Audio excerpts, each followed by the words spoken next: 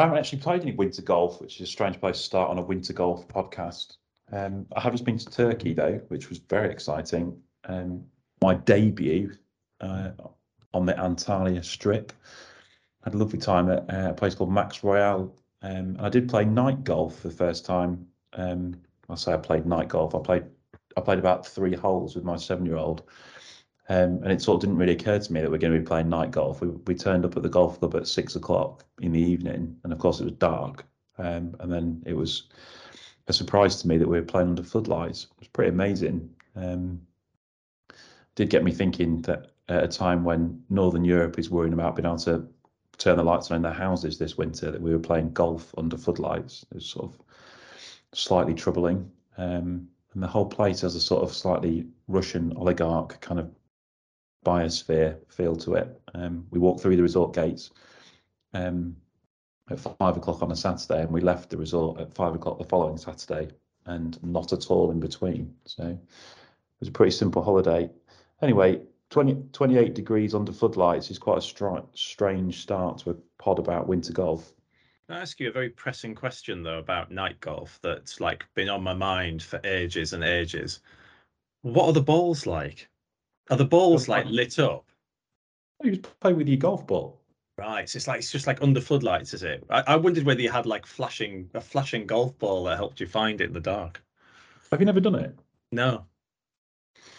So I mean, it's one of these things. It's a bit like everything these days. It's better on Instagram than it is in reality. Filtered. So there's like just like football stadium type lights, I guess, or like just big lights that are 300 or 400 yards apart in the trees, pointing at the fairway. So it's not like the whole thing is bathed in light. Like there are like significant shadowy sections, and the sort of in the trees it's just dark. There's obviously quite a lot of flies. And I don't know if you've ever played golf in the dusk, but you can't really judge distances, can you? And like it's a bit weird looking down at your balls. So it's a bit like that. It sounds lovely. Can't find your ball, fly-ridden, I mean, game. But bear in mind, like we were somewhere where it's really hot, so in the evening it would be like a nicer time to play golf in the height of summer. I can't possibly moan about night golf, can I? A 5-star golf. I mean, that really is sort of curmudgeonly to a whole new level. Well, you've come back to cold Blighty, haven't you? So let's moan about that for an hour. Yeah. We're going to do a pod about winter golf. And I guess this is the sort of perversion that you face with people like me, is that I'm playing golf tomorrow at Woodley, and it'll be 8 degrees. But I'm looking forward to it because winter golf is good, right? Yes. So I've not played golf for a month for a variety of reasons, which is probably like the longest break from hitting a club that I've had in probably about 8 years, 9 years. So I make my glorious return tomorrow in our first winter competition. I'm very excited about it because short course is in operation. A short hitter, Tom, loves a short course. And at 5,500 yards or whatever our winter course is, I am very much looking forward to having lost 1,000 yards on the last time I played. I know temperature and everything, and the ball doesn't go as far and stuff like that, but my best golf in the last few years has tended to went from like November to April. One, because there's no handicap on the line, and two, because I don't have to hit the ball out of my socks. So you're at Strensall, aren't you, these days, which is the York Golf Club? Thank you for referring to it by its official title. And how does that play in the winter? Like, what's it like underfoot? Yeah, it's okay. It's good actually. They've done a lot of work down the years on drainage, and we play off mats.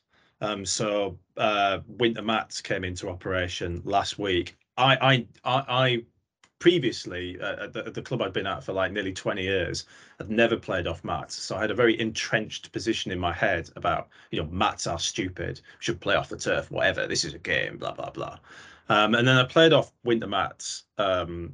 So we carry around basically a little portable mat. We don't have mats on the on the fairway like some clubs do, don't they? Like 150 yards or whatever, you'll go and hit it off a mat. We carry a portable mat, we put it down. If you're on the fairway, use a mat, or obviously you push it into the rough and then play from there. I've never played off them before, and I quickly found that I actually hit the ball better off mats. I seem to hit Yeah. it cleaner. It seems to go a bit further. So you've got the combination for me, and it's an absolutely alluring one, Tom, of a shorter course and better contact. I mean, like, what's not to love? Yeah, yeah. And when you talk about the winter course at Strensall, so what is that like? As in, how is that defined? Is it just very forward yellow tees, or is that specific winter tee spots? We've got some specific winter tee spots. It's rated. It's actually Okay. rated. Yeah, it's rated under WHS. So we could do, don't call them qualifiers anymore. We could put in general play scores or competition scores should we wish. So I mean, the tees are, some of them are pretty forward compared to normal. I mean, like the 14th, if anyone knows Strensall, not many people will here. I mean, it's like 60, 70 yards forward. It makes the hole completely different, but it is rated. It's not it's not someone just putting down a couple of tea pegs here and saying off you go. There's been quite a lot of thought put into it. Pretty amazing. I mean, that is good, isn't it? So we, Old Woodley, like it's a massive privilege. It's a proper heathland. It's sand based. It's a great winter course. It's a bit of a problem because it's high up, relatively high up. So it's on Wigton Moor in North Leeds.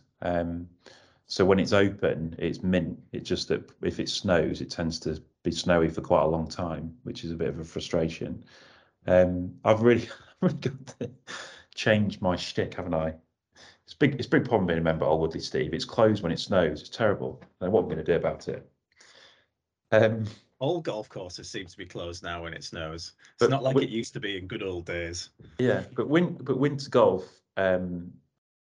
is particularly. You remember Seaton for a bit, weren't you? Sorry, Cleveland for a bit. Yeah. And I think like we obviously all go out to Ganton a couple of times through the winter, which I mean we can have a discussion about what we think the best winter course is in a minute. But I think if you get the right sort of golf course in the winter, it's almost the best form of golf. Like I much prefer Old Woodley in the winter. We play off. We don't have official winter tees. We just put the yellow markers right at the front of the yellow tees, so it's not much over 6,000 yards. Like I say, it's dry. So the ball's still rolling out the majority of the time. Um, the heather dies back. They cut the rough back. They have a sort of a specific winter preparation where they hack away at all the long rough before winter starts. We have a greens maintenance week in late August, so the greens are basically as good now as they are any other time of year. And they've had a sort of long-term strategy that they want the golf course to be as good as possible year round for members. They're not trying to make it peak for 1 week in July, and that's sort of really paying off. So you round in 3 hours. There's none of the sort of pomp and ceremony of the sort. No one's trying to grind out a score and a medal. It's all just golf for the sake of it, and it's brilliant, absolutely brilliant. Go on. Do you know the best thing that we do at Winter Rules, at Winter Golf? Obviously, they probably don't do this at All Woodley. I'd be interested to see if other courses do it. So I'm like really time restricted on a morning. I really can't play golf like early morning like a lot of people do because obviously I've got a young child and my wife goes running on a Saturday morning. So we like swap. At Strenny, they do shotgun starts and for morning and afternoon tea times. So you can on a winter competition you can have a shotgun start at 8, you can have another shotgun start at 12. So everyone can get round, which I just think is, I mean, I've never experienced that before last year, and I just think it's such a phenomenal thing. I just wanted to get that in because it's so good. It's such a good thing because it means that like there's a really decent chance, isn't it, that quite a lot of your members can get round because that is the worst thing about winter golf. The worst thing about winter golf is it's just not enough time. Yeah, It comes up like sun comes up at 8 and goes down at 4, and it's really, really limited, isn't it? So, and uh, I know that like during COVID, for example, when everyone came back, out of golf, and everyone wanted to play. That was a real problem, wasn't it? Getting in towards winter, like, Jesus, how do we get everyone round? And I thought that was a really, really good idea, and I wanted to put it out there just for listeners to hear about that, because that's something that perhaps they can take to their own clubs if they're struggling to get people on. Yeah, that is really good, isn't it? Really good idea. But I think that sort of short amount of time and short courses, like what's the worst thing about winter golf? Well, it's the weather. No one likes playing golf in -4 when it's siding down, sideways rain. But the benefit, if you get a nice day, then the short course and a lack of rough, and as you've just explained, like the playing more quickly suits everybody. And I just don't understand how we don't take that sort of learning and say, well, actually, why are we making golf courses longer? Why are we making golf courses harder? Nobody enjoys it. Everybody breathes a sigh of relief when we get to the winter. We can get around quicker. We can make flattering scores, and what do you know? Everyone's a lot happier. So yeah, it's a big thing for me, and I think like good kit makes a difference, right? Like sort of talking about the olden days of battling around in the snow. Sort of also the olden days of battling around in some sort of sweaty plastic waterproofs, right? And all that's gone, hasn't it? Yeah, definitely. I've got all new kit for tomorrow, which is very exciting. Another exciting reason to get out some brand new winter kit, and it is so much better. I remember that a pal of our mutual pal of ours, Jim Croxton, who's obviously the CEO for Bigger, said that Gore-Tex changed golf forever. And I think he's absolutely right. I think he's absolutely right. I mean, I don't want to give her our ages, but we've been circling we've been orbiting the sun for a while, the pair of us. And you can remember plastic waterproofs, like Yeah, in the late 80s, and they would, like, if you were, they never stopped you getting soaked, because they had like a rain threshold. Basically, if it rained too much, it just went through anyway. If it didn't rain, they were so awful that they would just stick to you. Like any warmth in your body would just stick to you. I mean, like rubber golf shoes. Do you remember them? yeah. Like horrendous. And like I'm not surprised, like our golfing ancestors basically just put their clubs in the garage in October and said, "See you in April, chaps." I mean, I'm not surprised. That is just completely changed now. I mean, my only bugbear with the clothing is I still don't think they've got gloves quite right yet. I've never found a pair of gloves that have managed to keep my hands warm in winter. But everything else, you're snug as a bug in a rug, aren't you? Like Gore-Tex hats. Honestly, like, I I mean, mean, it's just incredible. But I want to ask you this, Will, because I know you, before you get into your kit favorites. Are you a lot of layers or bulking up? I'm well, the look, I'm lots of thin layers. well, yeah, everybody is. I mean, it is like middle-aged man's manna from heaven, right? So there's a reason that middle-aged men are so into cycling, and it's gear. So you get to buy aerodynamic this and ergonomically designed the other.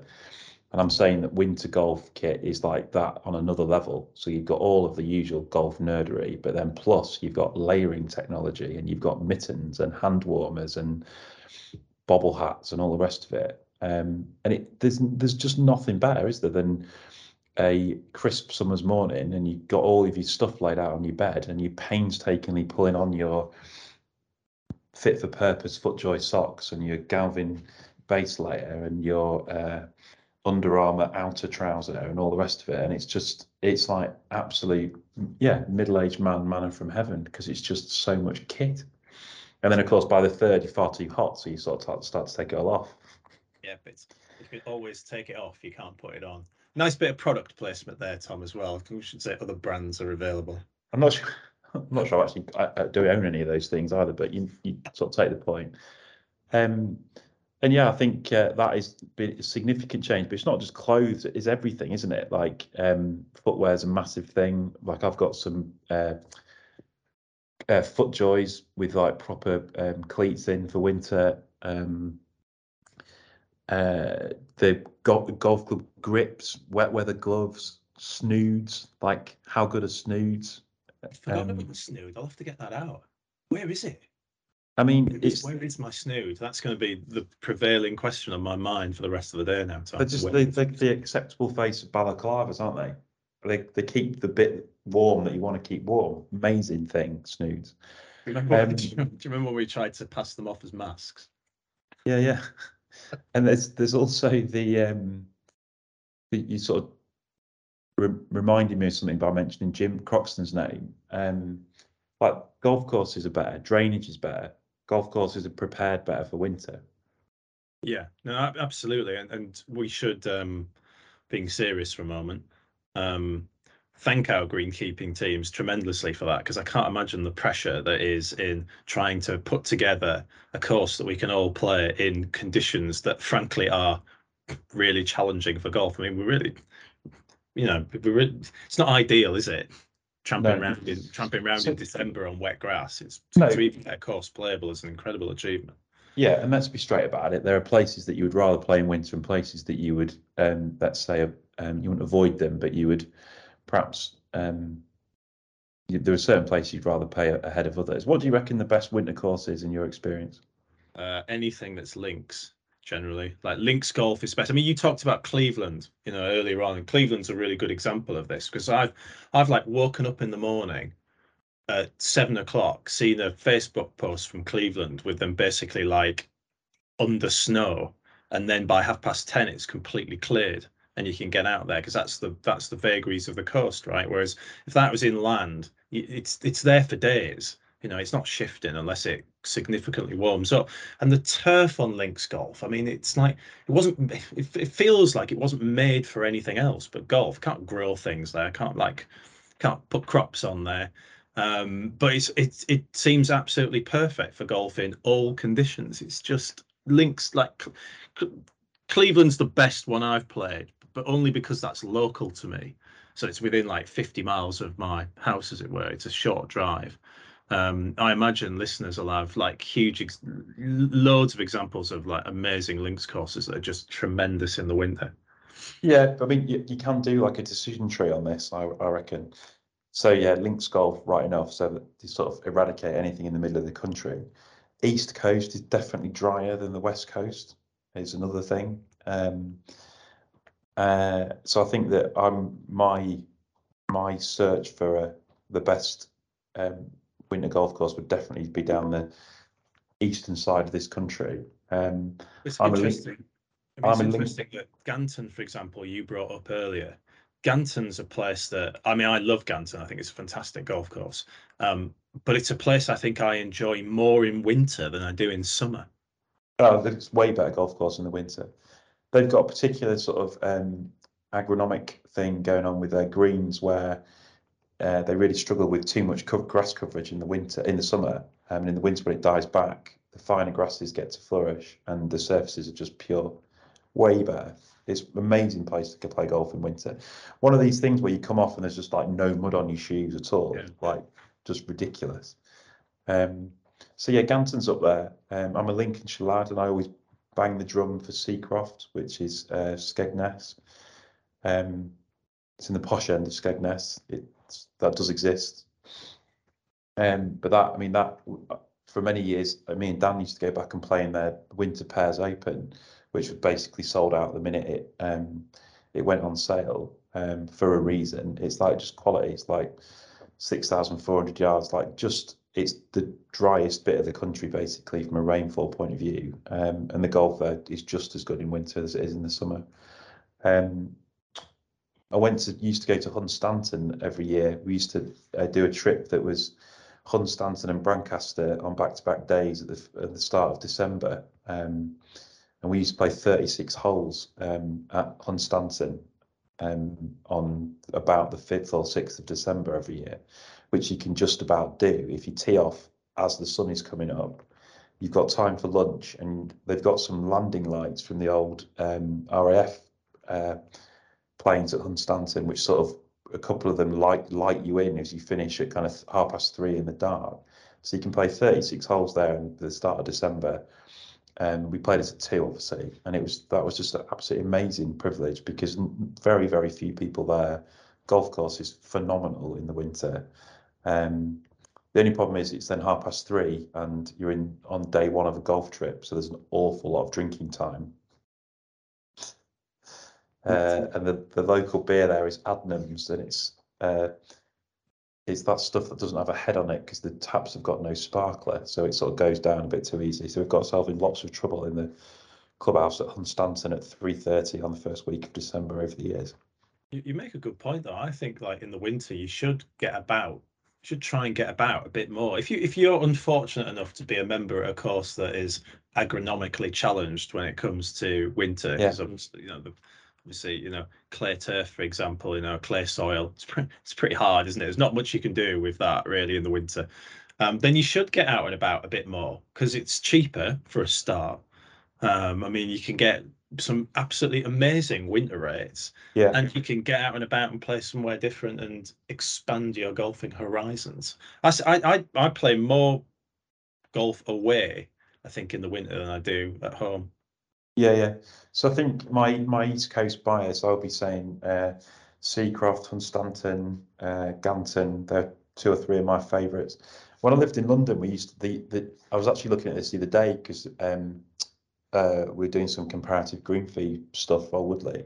When I lived in London, we used to go down to St George's quite often in the winter. It was 99 quid, and you could play as much as you wanted. Now, obviously, as much as you wanted was not much more than a round in the winter, but you could still go and get 27 holes in at an open venue for under 100 quid. I'm talking about sort of 10 years ago, and I think it's now more like 120 quid, but it's still phenomenally good value to go there for a day's golf. The Grove do a really good winter package as well, which is like normally very expensive. I think that was under 100 quid, bacon rolls and stuff thrown in and some soup after. So I think, yeah, the value you can get is like phenomenal, really phenomenal. Yeah, yeah. I'm Um, just looking at some of the rates. I mean, we talked about Cleveland, and it's just phenomenally cheap.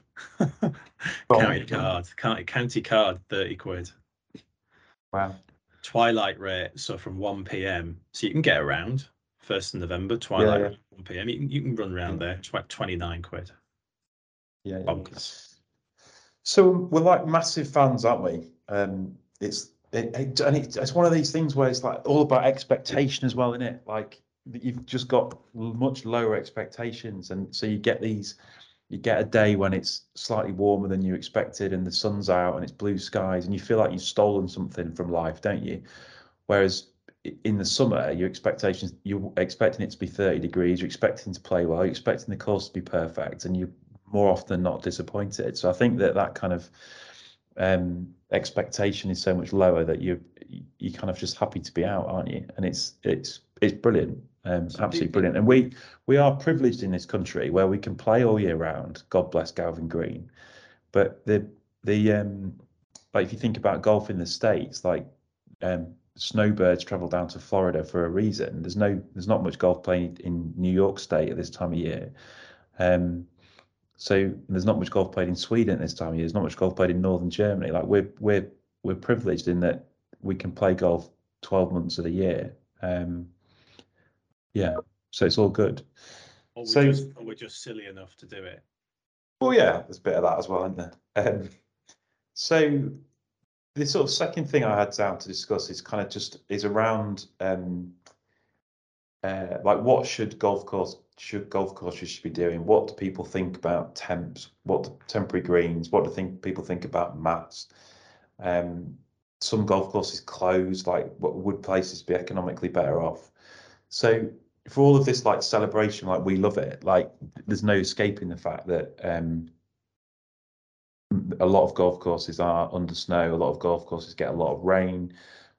Walking onto waterlogged greens damages the green. If you we have trolley bands for a reason. Like say your feet are causing more damage to the course, more wear and tear to the course when it's wet, and also if it's frozen where you sort of tear the grass. The less hours means fewer people at a golf club during the day. So the clubhouse isn't going to take as much money. It is the off season.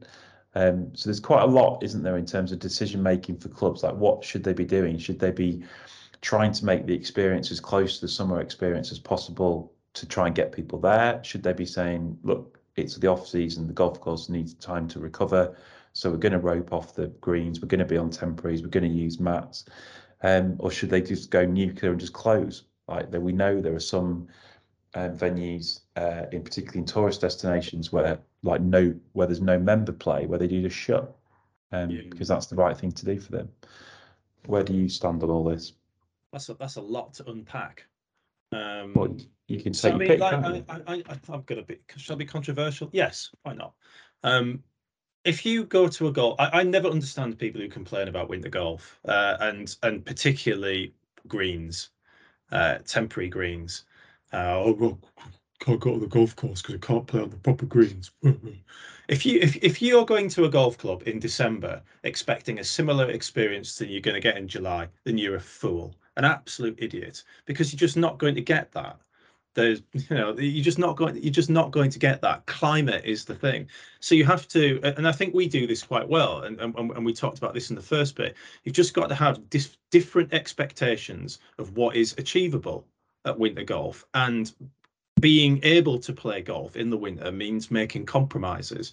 And one of those compromises is sometimes you're going to be off temps when it's a bit too icy. I know some clubs are happy to play off greens all year long, others aren't. Can we just accept that the people who aren't, they're fairly expert about their turf, so they might know what's good for it and what's not. So if they decide that we're going to be off temps today because being on it is going to damage the green, we just get on with that and just have like one day where, I mean, like, it drives me nuts, the winter greens debate. Mats is the same thing, and we talked about this slightly earlier on. I was very anti-mat for years and years, primarily because I hadn't experienced mats. Now I've done mats for a year and realized actually it's not a big deal. And the difference that I found, the turf for the start of the season at York this year in April, because we've been off mats for 6 months, was just awesome. It's absolutely awesome. Just nary a divot to be found, Tom. And can you imagine if we'd been like chopping around that heathland turf for 6 months where nothing's growing, and then come back in April and all we can see around us is like divot strewn areas, and the turf was magnificent. It was absolutely fantastic. And that kept through the year. It was better through the year because we just employed a bit of common sense and we said, yeah, we all want to play. It's winter. Let's make some compromises. It's the same with roping off. Just get on with it. I don't bring a trolley around in the winter anyway. I know that I'm privileged in that sense. I'm physically able to walk around a golf course. I don't necessarily need to take a trolley. I know for some people a trolley is a necessity and it would be difficult to play golf without it. So I understand there are different circumstances here. I put my trolley away last week, and I won't have it out again until the season starts because I can carry it around. It's just easier to do it. Little pencil bag, half set, like get on, get off. What I don't understand why people find things to moan about, he says, while moaning about it. Well, you just find people to moan about. What do I think about that? So I have just whacked on about how amazing winter golf is for 34 minutes. But that is through the prism of places where winter golf is possible. I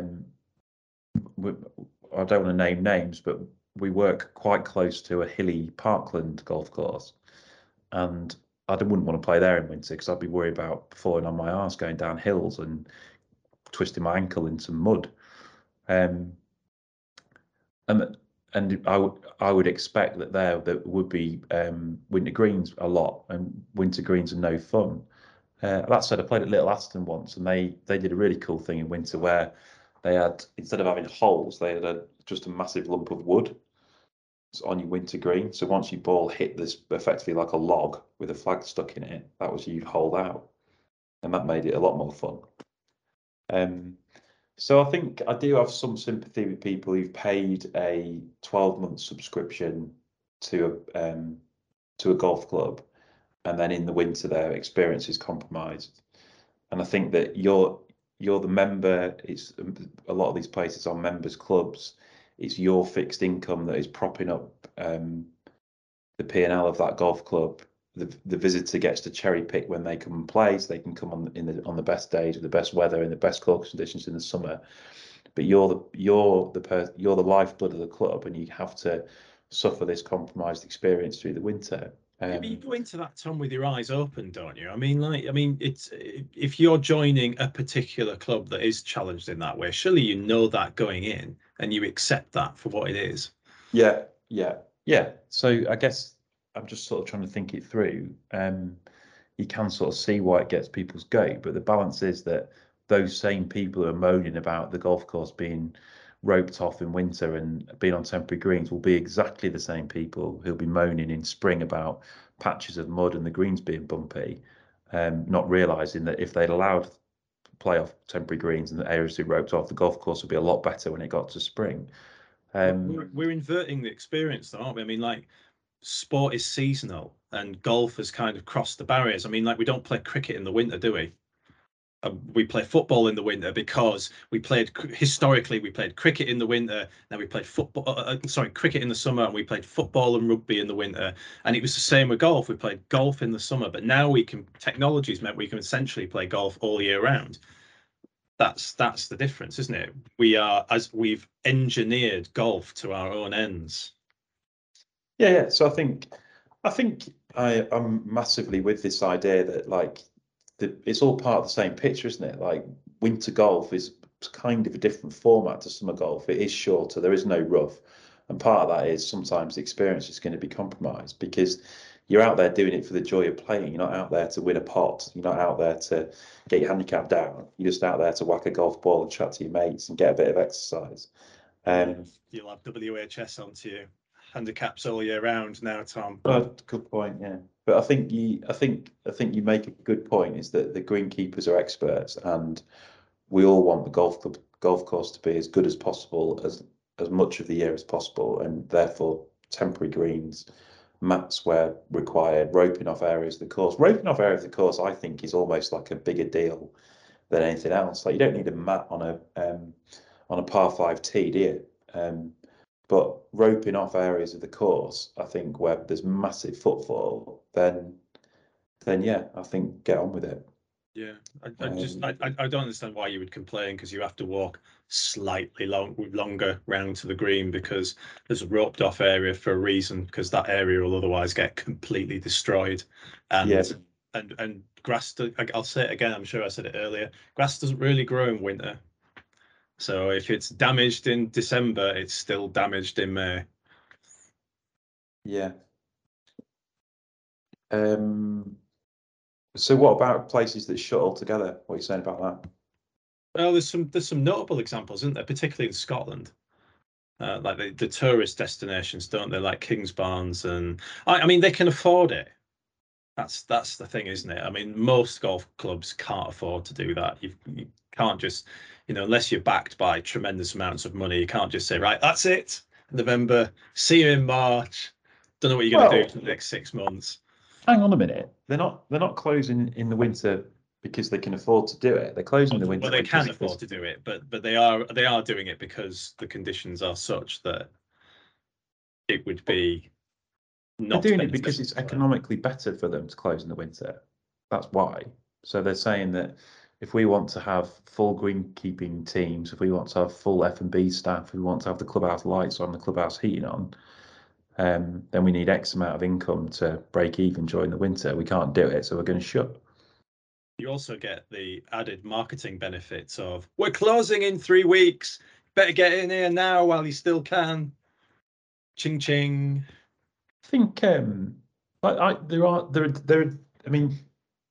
are days when you go up to my golf club or any golf club, and there'll be the steward there, and maybe someone in the kitchen, and the clubhouse heating will be on, the clubhouse lights will be on, they'll be being paid, the pro will be in the pro shop. Yeah. The people will have been out and cut the greens or raked the bunkers or whatever, and there's no one there.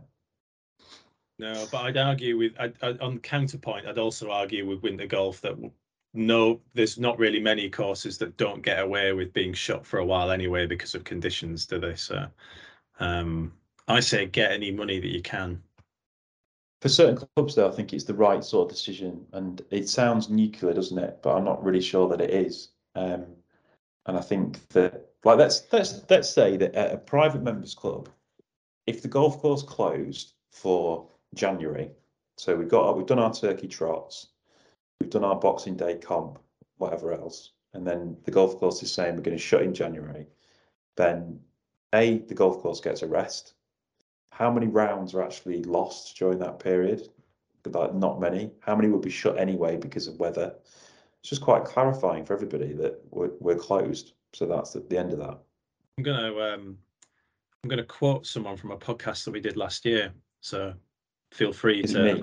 It wasn't you actually. It was a golf consultant who was espousing essentially what he was espousing then essentially what you're arguing, which is Is it Phil Grice? it is Phil Grice.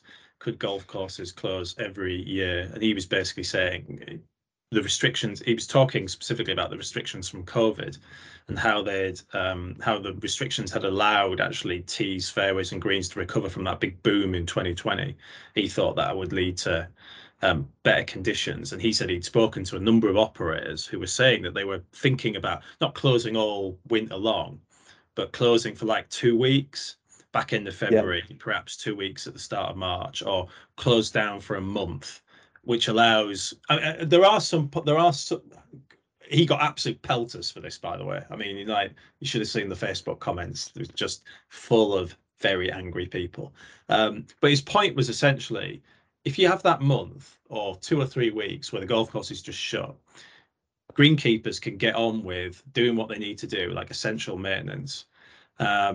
And you can basically put the course in a better place for having no one on it for 2 or 3 weeks, which is where I sense where you're kind of going with it, right?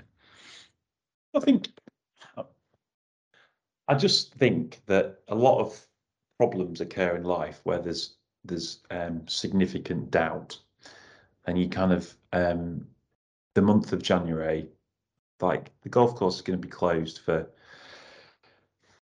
a week because of weather, in it, just full stop.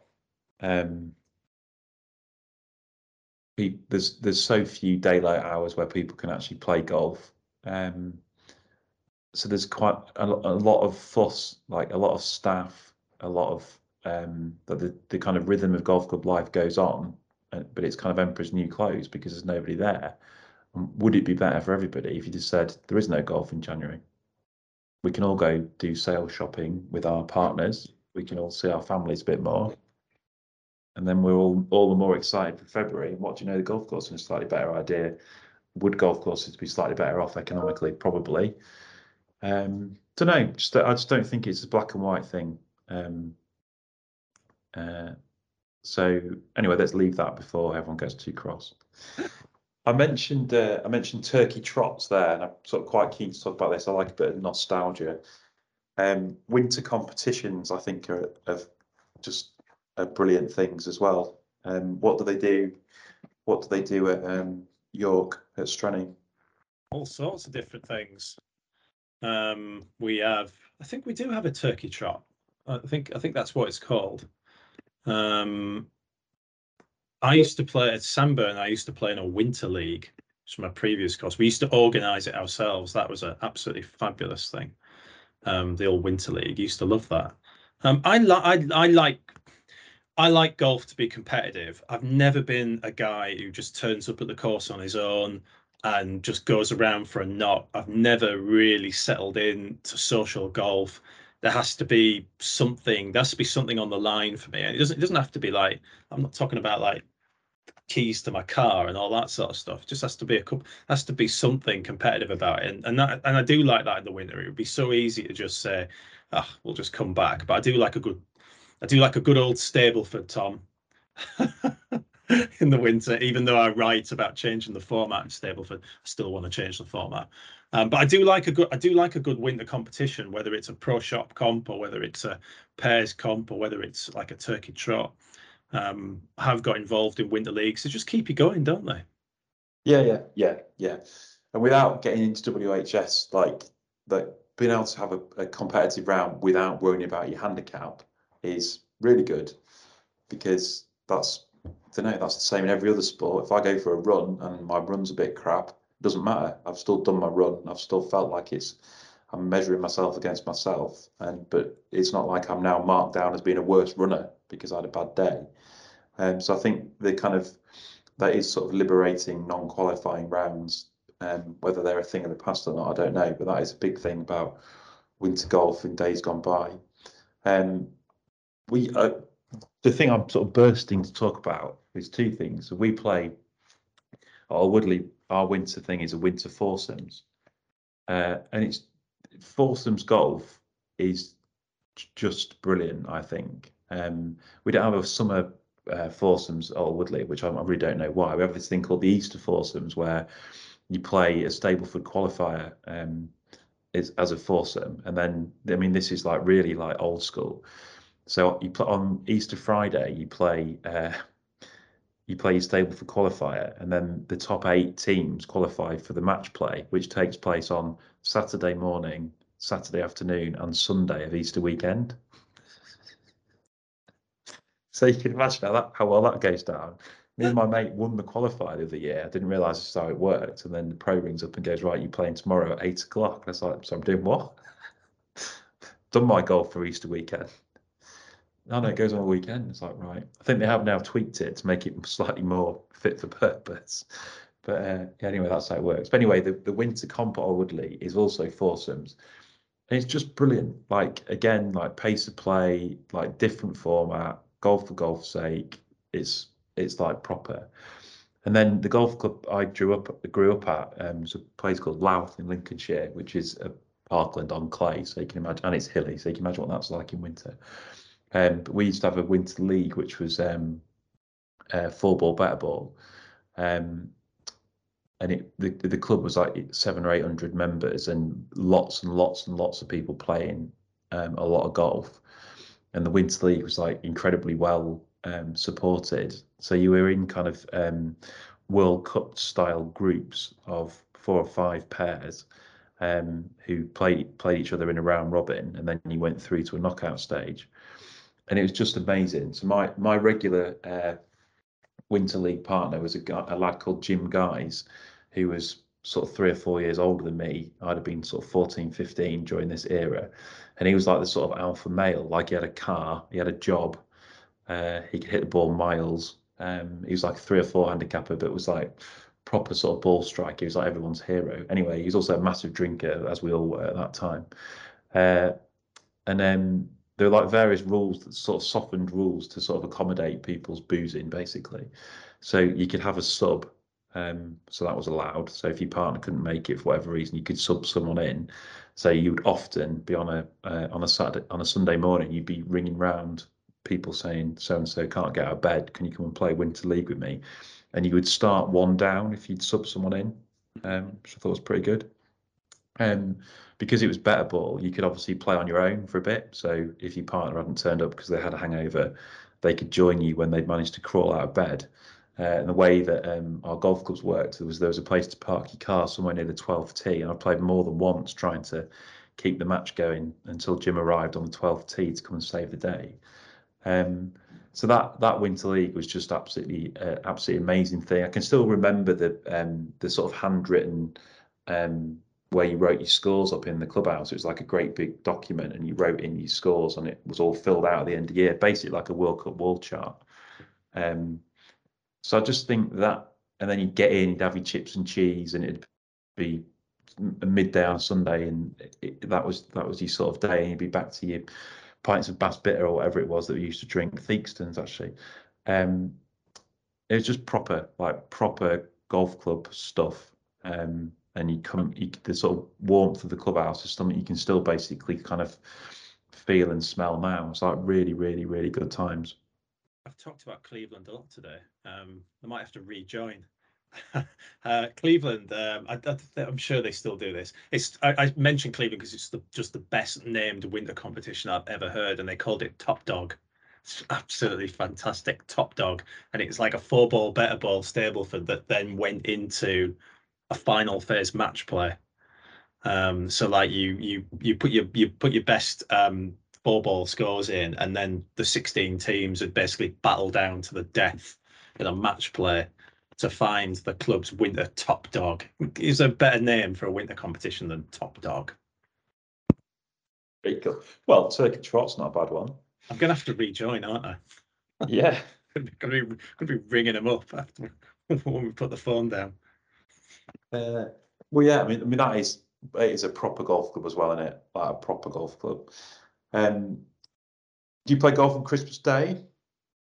No, I don't. I don't have any strong feelings about people who do. People get very excited about this. I mean, like if your Christmas box included a fair amount of golf stuff, for example, you've like, why is it then unreasonable to get straight out on the course and try said stuff out? I don't mind people who do. I don't, because I have a 7-year-old child for whom Christmas is a very exciting thing, and I think if I then disappeared for 90 minutes or 2 hours to sneak round 9 holes, Christmas might not be as fun for me on my return as it otherwise might be. Always very But covetous of like golfing families, or you yeah, get the same thing with people like families who support the same football team, don't you? Where they all tropes off to Boxing Day football matches. I always felt that I was kind of spoiling Christmas for everyone because I always wanted to go horse racing with my mates on Boxing Day or go and play golf with my mates on Boxing Day. So I think now I'm a dad, I think I'm going to try and turn us into a golfing family where it's more than acceptable to sod off and play golf um, on a public holiday. are all Woodley Towers open on Christmas Day? I don't know, it's a great question. I was thinking this when the Queen died, God bless her, etc. Like, and there was some we had some customers who were going to play golf in Scotland, and the golf course is shut, and said sorry they can't come because we're closed because of the Queen's funeral. But that is very strange, isn't it? Because on Christmas Day you can still go and play golf, can't you? I mean, the clubhouse might be closed, but the golf course is still open, isn't it? In inverted commas. Yeah. So yeah, I would think that there'd be nobody there, but you can obviously go and play if you want. Scale offence. Yeah. No, I'm not advocating trespassing people. I'm making Yeah. a Woodley Times joke. So I think winter comps are sort of all part of the where we started with this, is that they're all sort of part of a love in for winter golf, full stop. And then we've also got winter rules to round off with, haven't we? So we've done quite a bit of this on nationalclubgolfer.com. You can watch Hannah Holden's video on YouTube about 6 winter rules they all break. There's one thing that we wanted to discuss particularly today, which is to do with preferred lies. So another massively advantageous thing about winter is that we get to clean our golf ball, pick and place our golf ball.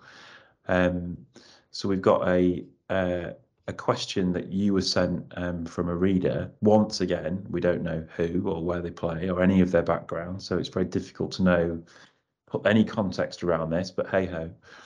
Anyway, this particular person wants to know whether you must mark the spot before you pick up your golf ball to clean and place it. No, is the answer. Not since the new rules arrived in 2019. So when you use preferred lies, you're using normally a model local rule. For those of you who want to have a look at it, it's called E3 currently. There is another similar local rule for which this is different, but I'll get onto it in a second. But the one most of your clubs will use for preferred lies is model local rule E3.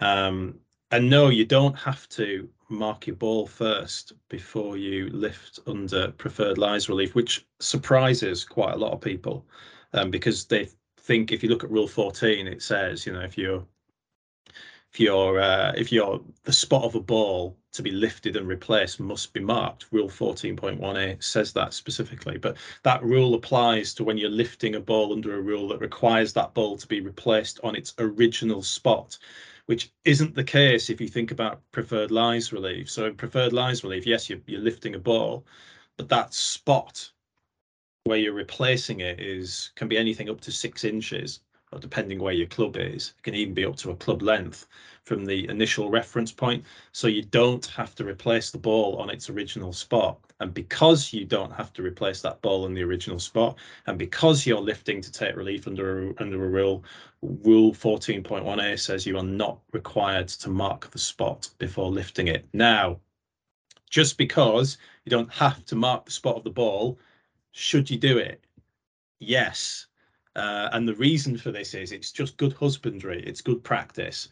And if you get a playing partner who doesn't like what you're doing and challenges you on where you're taking relief, if you haven't marked that spot, how can you be sure whether you've taken relief in the correct, say, 6-inch relief area or not?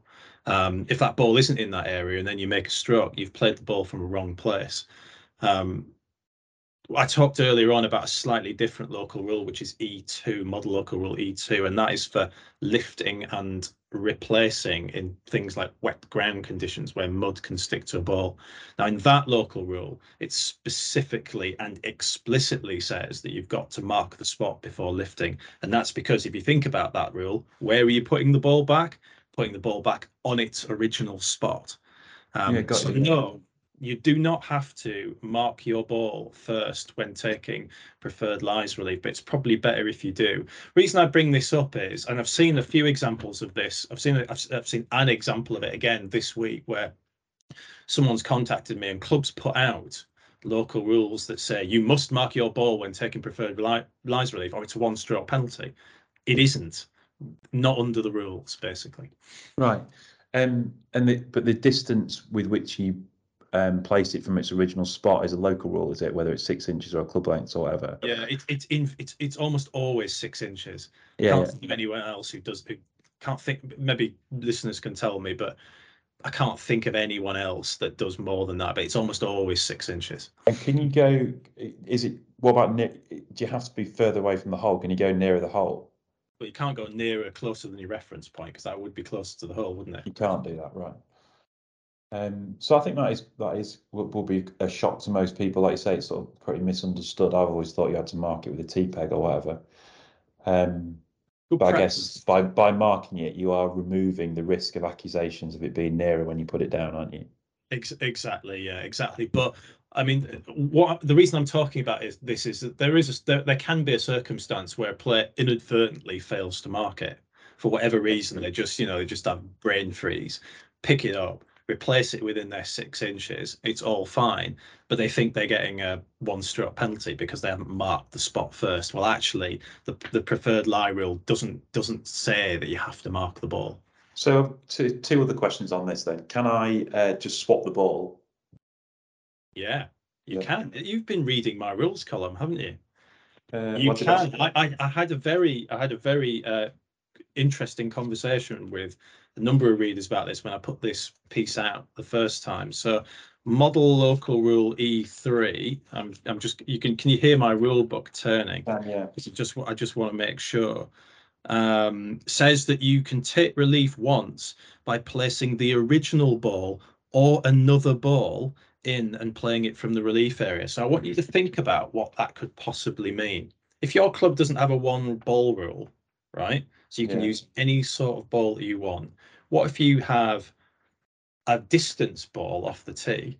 Yeah, you swapped And it. hit it onto the fairway, because obviously you have to hit it into it's normally preferred lies normally in the fairway. You hit it onto the fairway and then you change your ball for a high spin ball, for example, to then hit it onto the green. That's perfectly fine. That is allowed, the rule says, by placing the original ball or another ball.